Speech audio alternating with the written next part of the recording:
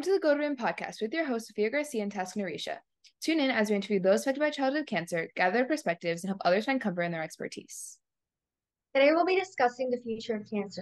So the reason why I think it's kind of important is because a lot of times we discuss present time treatments and what's going on with research right now, but I think it'd be interesting to see how research now can possibly improve or create new treatments for cancer. Yeah, I agree. And also, I think it's just cool to learn about the future of what's to come with cancer treatment because we know that cancer treatment has evolved a lot from the start of time and a lot of new technologies coming out. A lot of like the research I found, there was some mentioning of like AI and how that will impact and like new technologies and how that will just impact cancer treatment. So I think it's just interesting considering that our world is very technology based right now and seeing how like that will impact as like we become more technology based, how that will impact cancer treatments in the future. So I guess like I could go into some things that I found in my research. Um, so one thing that I found is that most Americans think that cancer technology advancements are key to lowering incidence rates and improving life expectancy and also bring us closer to a cure for cancer. But then one thing I found was that I saw this source that linked like a lot of doctors and what they thought the like next 10 years of cancer treatment would evolve to. And one doctor said that there will never be a cure for cancer per se, but that like the treatments will improve so that the likeliness of someone getting cancer and and likeliness that the cancer is like deadly is less likely. So I just thought that was really interesting because I think a lot of times people like kind of frame it as looking for a cure when like a lot of times that may not be as realistic or that just may be like the one perspective that one doctor. But yeah.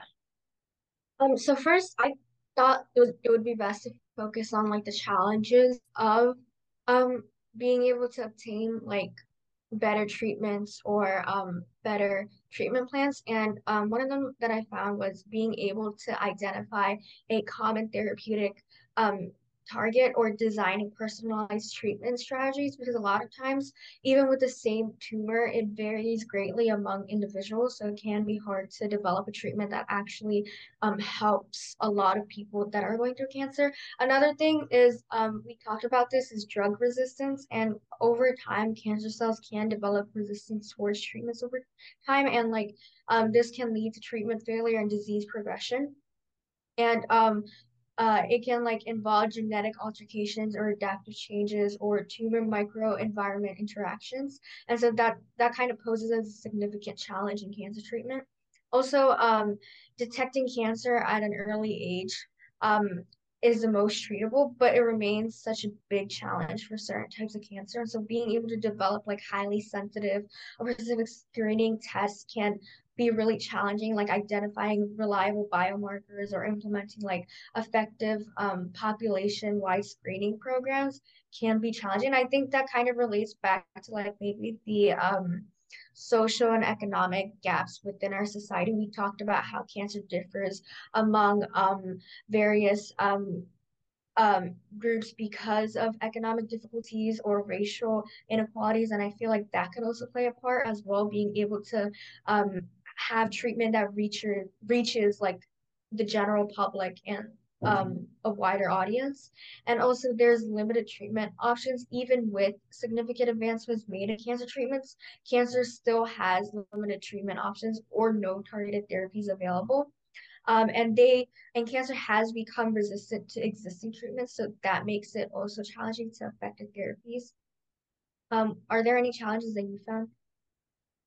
Yeah, I found a lot of the same thing with you said with personalized cancer care, how like there needs to be less of a one size fits all thing, which there is like currently right now. And then another challenge I found was that a lot of times like one treatment will not work like sufficiently when targeting like a tumor or a cancer in a specific area of the body. So there's like, going to be like a bigger role for combination therapy in the next 10 years specifically. A lot of doctors like in their perspectives were that there's going to be more like of the combination therapy, which is like combinations of drugs that target multiple different hallmarks of the cancer in order to like better drive patient outcomes. So that was just one of the challenges I found. And then I also found like with what you said about diagnosis, how being able to diagnose something earlier it makes it easier to treat it. And then I also found something interesting about how early on in his presidency, Biden kind of, I think I'm not sure if it was exactly implemented yet, but I'm pretty sure it is going to be implemented.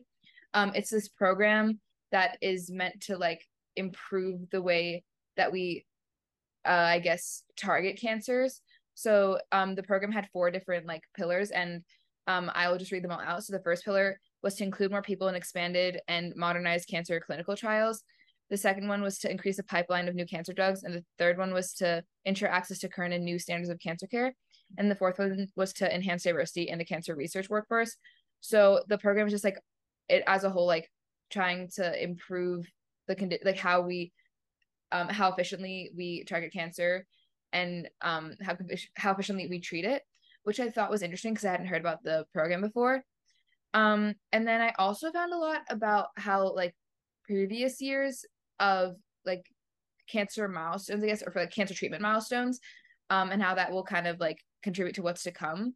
So I guess I can read through some of that. So I found that in 2017, the first cancer gene therapy was approved by the FDA. Um, and this was adding the CAR gene to the T cells of the immune system. And this led to like complete remission in youngest patients of acute lymphoblastic leukemia. And then in 2021, there was molecular profiling, which it identifies epigenetic profiles and molecular features of a disease, and it helps match selected therapies to a patient. So if a patient is like between like what therapies would work best for it, the molecular profiling allows them to know what therapies are like best suited for them. And then 2022 is like the closest to us. And I learned more about the role of COVID, because people, or I guess doctors, are saying that the ability of our mRNA vaccines to be mass produced cost effectively throughout the COVID-19 pandemic kind of shows that it could be used, or similar vaccines could be used to manage and prevent difficult to treat cancers.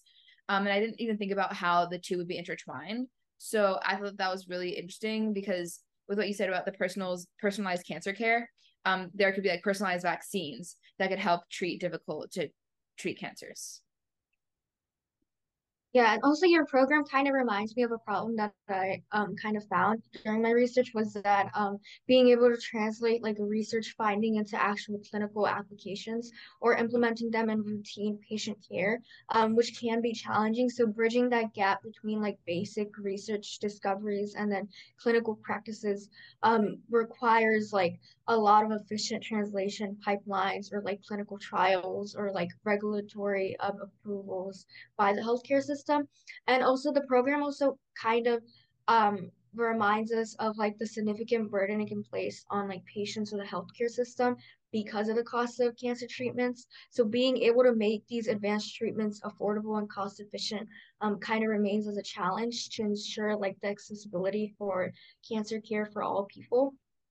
And then also another thing that I found interesting was that the need for collaboration amongst scientists and like the industry or like patient advocates or policymakers. What I realized was that we have to enhance sort of this communication or like make the collaborations better and break down sort of the barriers between these professions because then that's the only way we'll be able to address the complex challenges of cancer. And then also another thing that I found was like the post-treatment survivorship. As more patients survive cancer, long-term survivorship care becomes increasingly important. I feel like a lot of times we focus on cancer treatment as in like during their journey with cancer and when they're taking these cancer treatments. But I feel like after they go through cancer, it's also important to address like the physical and emotional or psychosocial social needs of cancer survivors and managing like the treatment related side effects and like ensuring that there is follow-up care. Which can also like be challenging for healthcare systems. Kind of ties back to costs like the cost of cancer treatment, which, like I said, like is a significant burden for patients and healthcare systems. Yeah, and with what you were saying about kind of doctors needing to communicate more, I found that as the field advances, it's thought that cancer physicians will transition to become like clinical immunologists, which is basically meaning that they're going to do like a lot more research in the field about kind of figuring out ways to like harness the potential of the immune system to control cancer. Um, and they're like researching different therapies. So like kind of thinking about how like doctors like are typically separate from researchers, and obviously there are doctors that are researchers, but kind of like that parallel, like seeing that more as cancer advances, because there's a lot of research that needs to be done, because a lot of different things are being discovered and tried out. Like one thing that I found was that there has been the emergence of radiopharmaceutical therapy in recent years, which is pretty new. And it's emerging currently as a safe and effective targeted approach to treating many types of cancer. And this therapy is different from other therapies because it's not like traditional radiation. This radiation is more systemically or locally delivered rather than all throughout the body. And it's less dependent on the understanding of signaling pathways and identifying agents. And then I also found that one type of immunotherapy, neoadjuvant immunotherapy, will be approved and applied on a larger scale. And this would help to minimize the risks of surgery on bulky cancers. So a lot of like the different therapies that I'm finding are emerging and like are thought to emerge in the next few years, are just kind of to ensure the safety of patients. Like with what you're saying, like patients need aftercare, and a lot of what I found in research is just kind of how to make the treatment process a smoother and less like long, like to limit the long lasting side effects of many treatments. So by trying to make them like safer for patients, obviously the treatments are still hard on the body, but like they're becoming more developed, and as a result, like patients will be better off after care and after going through these surgeries and different treatments. Yeah, and you mentioned like immunotherapy and like the immune system. Um and I found information on that, like the immune checkpoint inhibitors, and they're like drugs that block the proteins on immune cells or like cancer cells that prevent immune responses. And like what I found was that by blocking these proteins, immune checkpoint inhibitors, like they unleash the immune system, allowing it to recognize and attack cancer cells more efficiently. And then what I also found was CAR T cell therapy, and it's a personalized treatment approach where a patient's own T cells are genetically engineered to express like specific receptors. And these receptors kind of enable the T cells to recognize and target cancer cells with specific antigens, like sort of enhancing like the immune response against the cancer. And then another thing that I found was TIL therapy, and this involves like the immune cells and taking it from the patient's tumor, and then they're able to expand it and then reinfuse it into the patient. And the goal here is to enhance the immune response against the cancer again, and it's by utilizing the patient's own tumor targeting immune cells. And then what I found were these antibodies that are actually laboratory produced antibodies, and they can be designed to recognize and bind to specific cells, I mean, targets on cancer cells.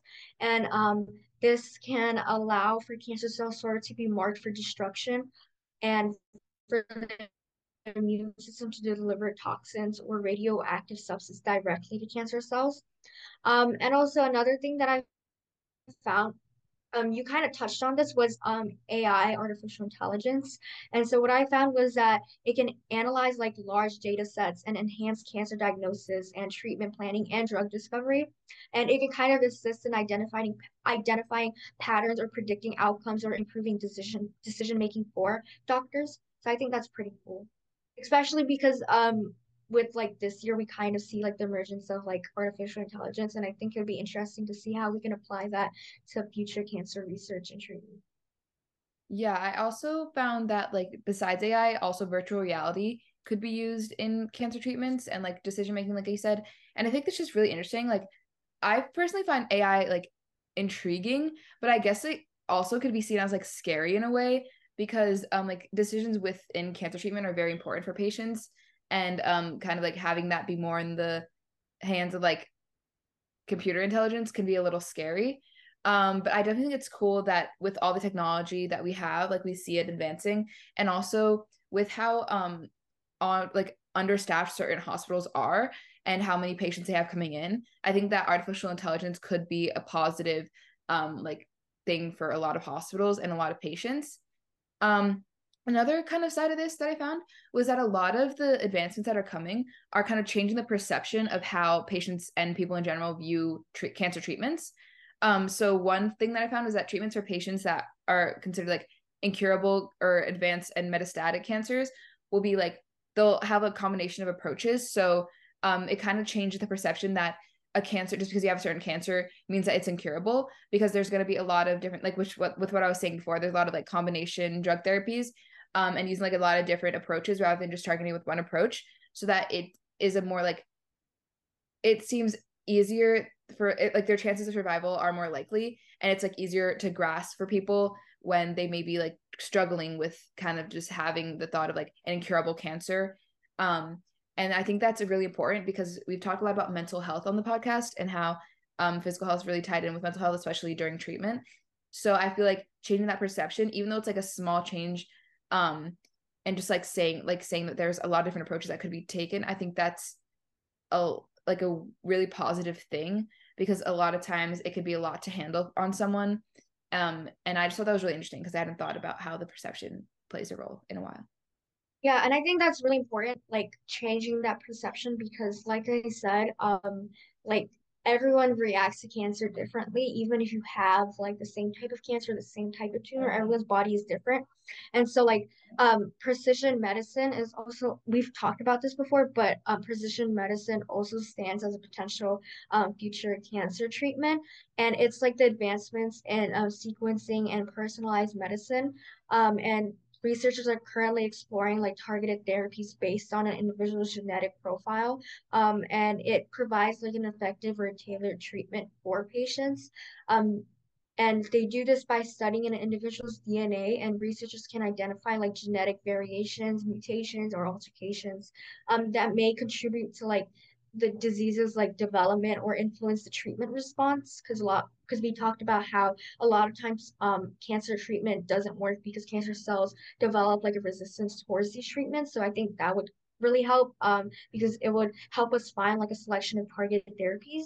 Um, and also what I found interesting was that they identify and utilize like biomarkers to diagnose diseases and determine like the prognosis and guide treatment decisions, which is sort of similar to what I said about like artificial intelligence and how it can help for like the medical team to decide on decisions for the patient.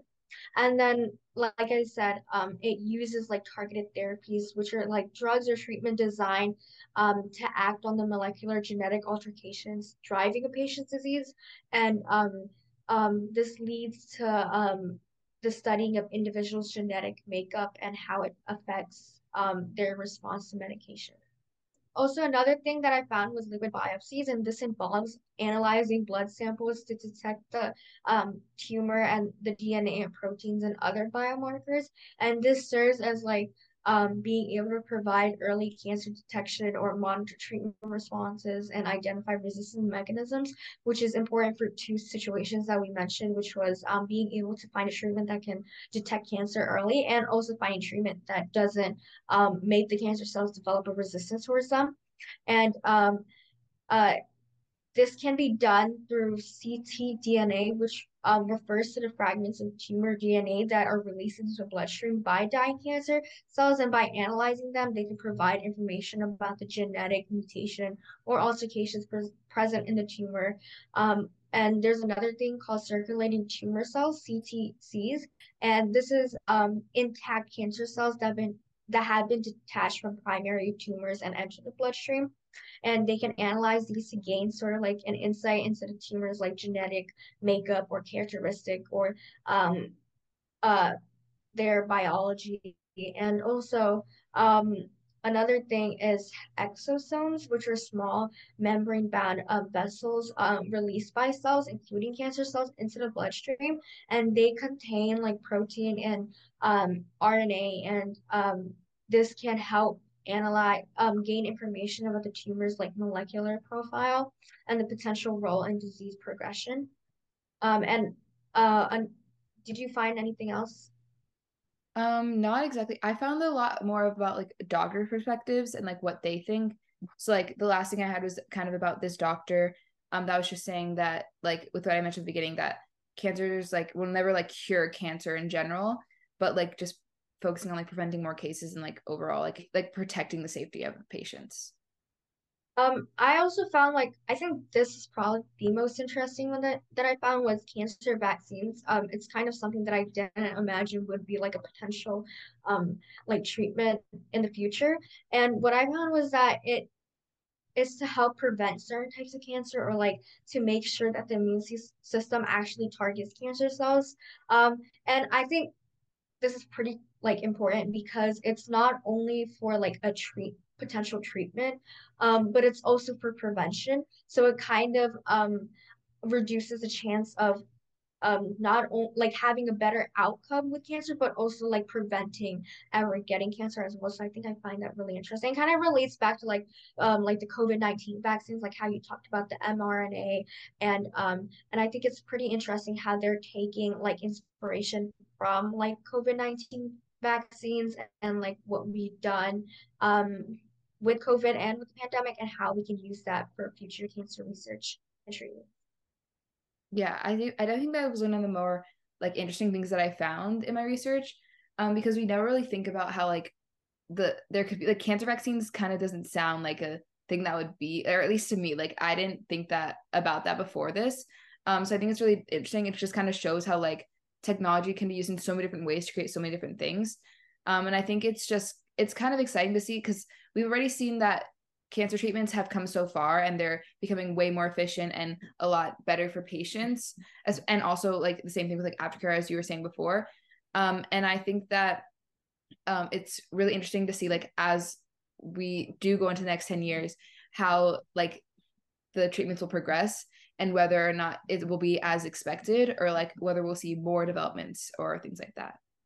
If you or someone you know are looking to support childhood cancer patients and help them experience a better childhood but are stuck on how, Cancer Kids First may be the answer for you. Cancer Kids First is a nonprofit organization started by high schooler Olivia Zhang that aims to improve the childhoods of cancer patients.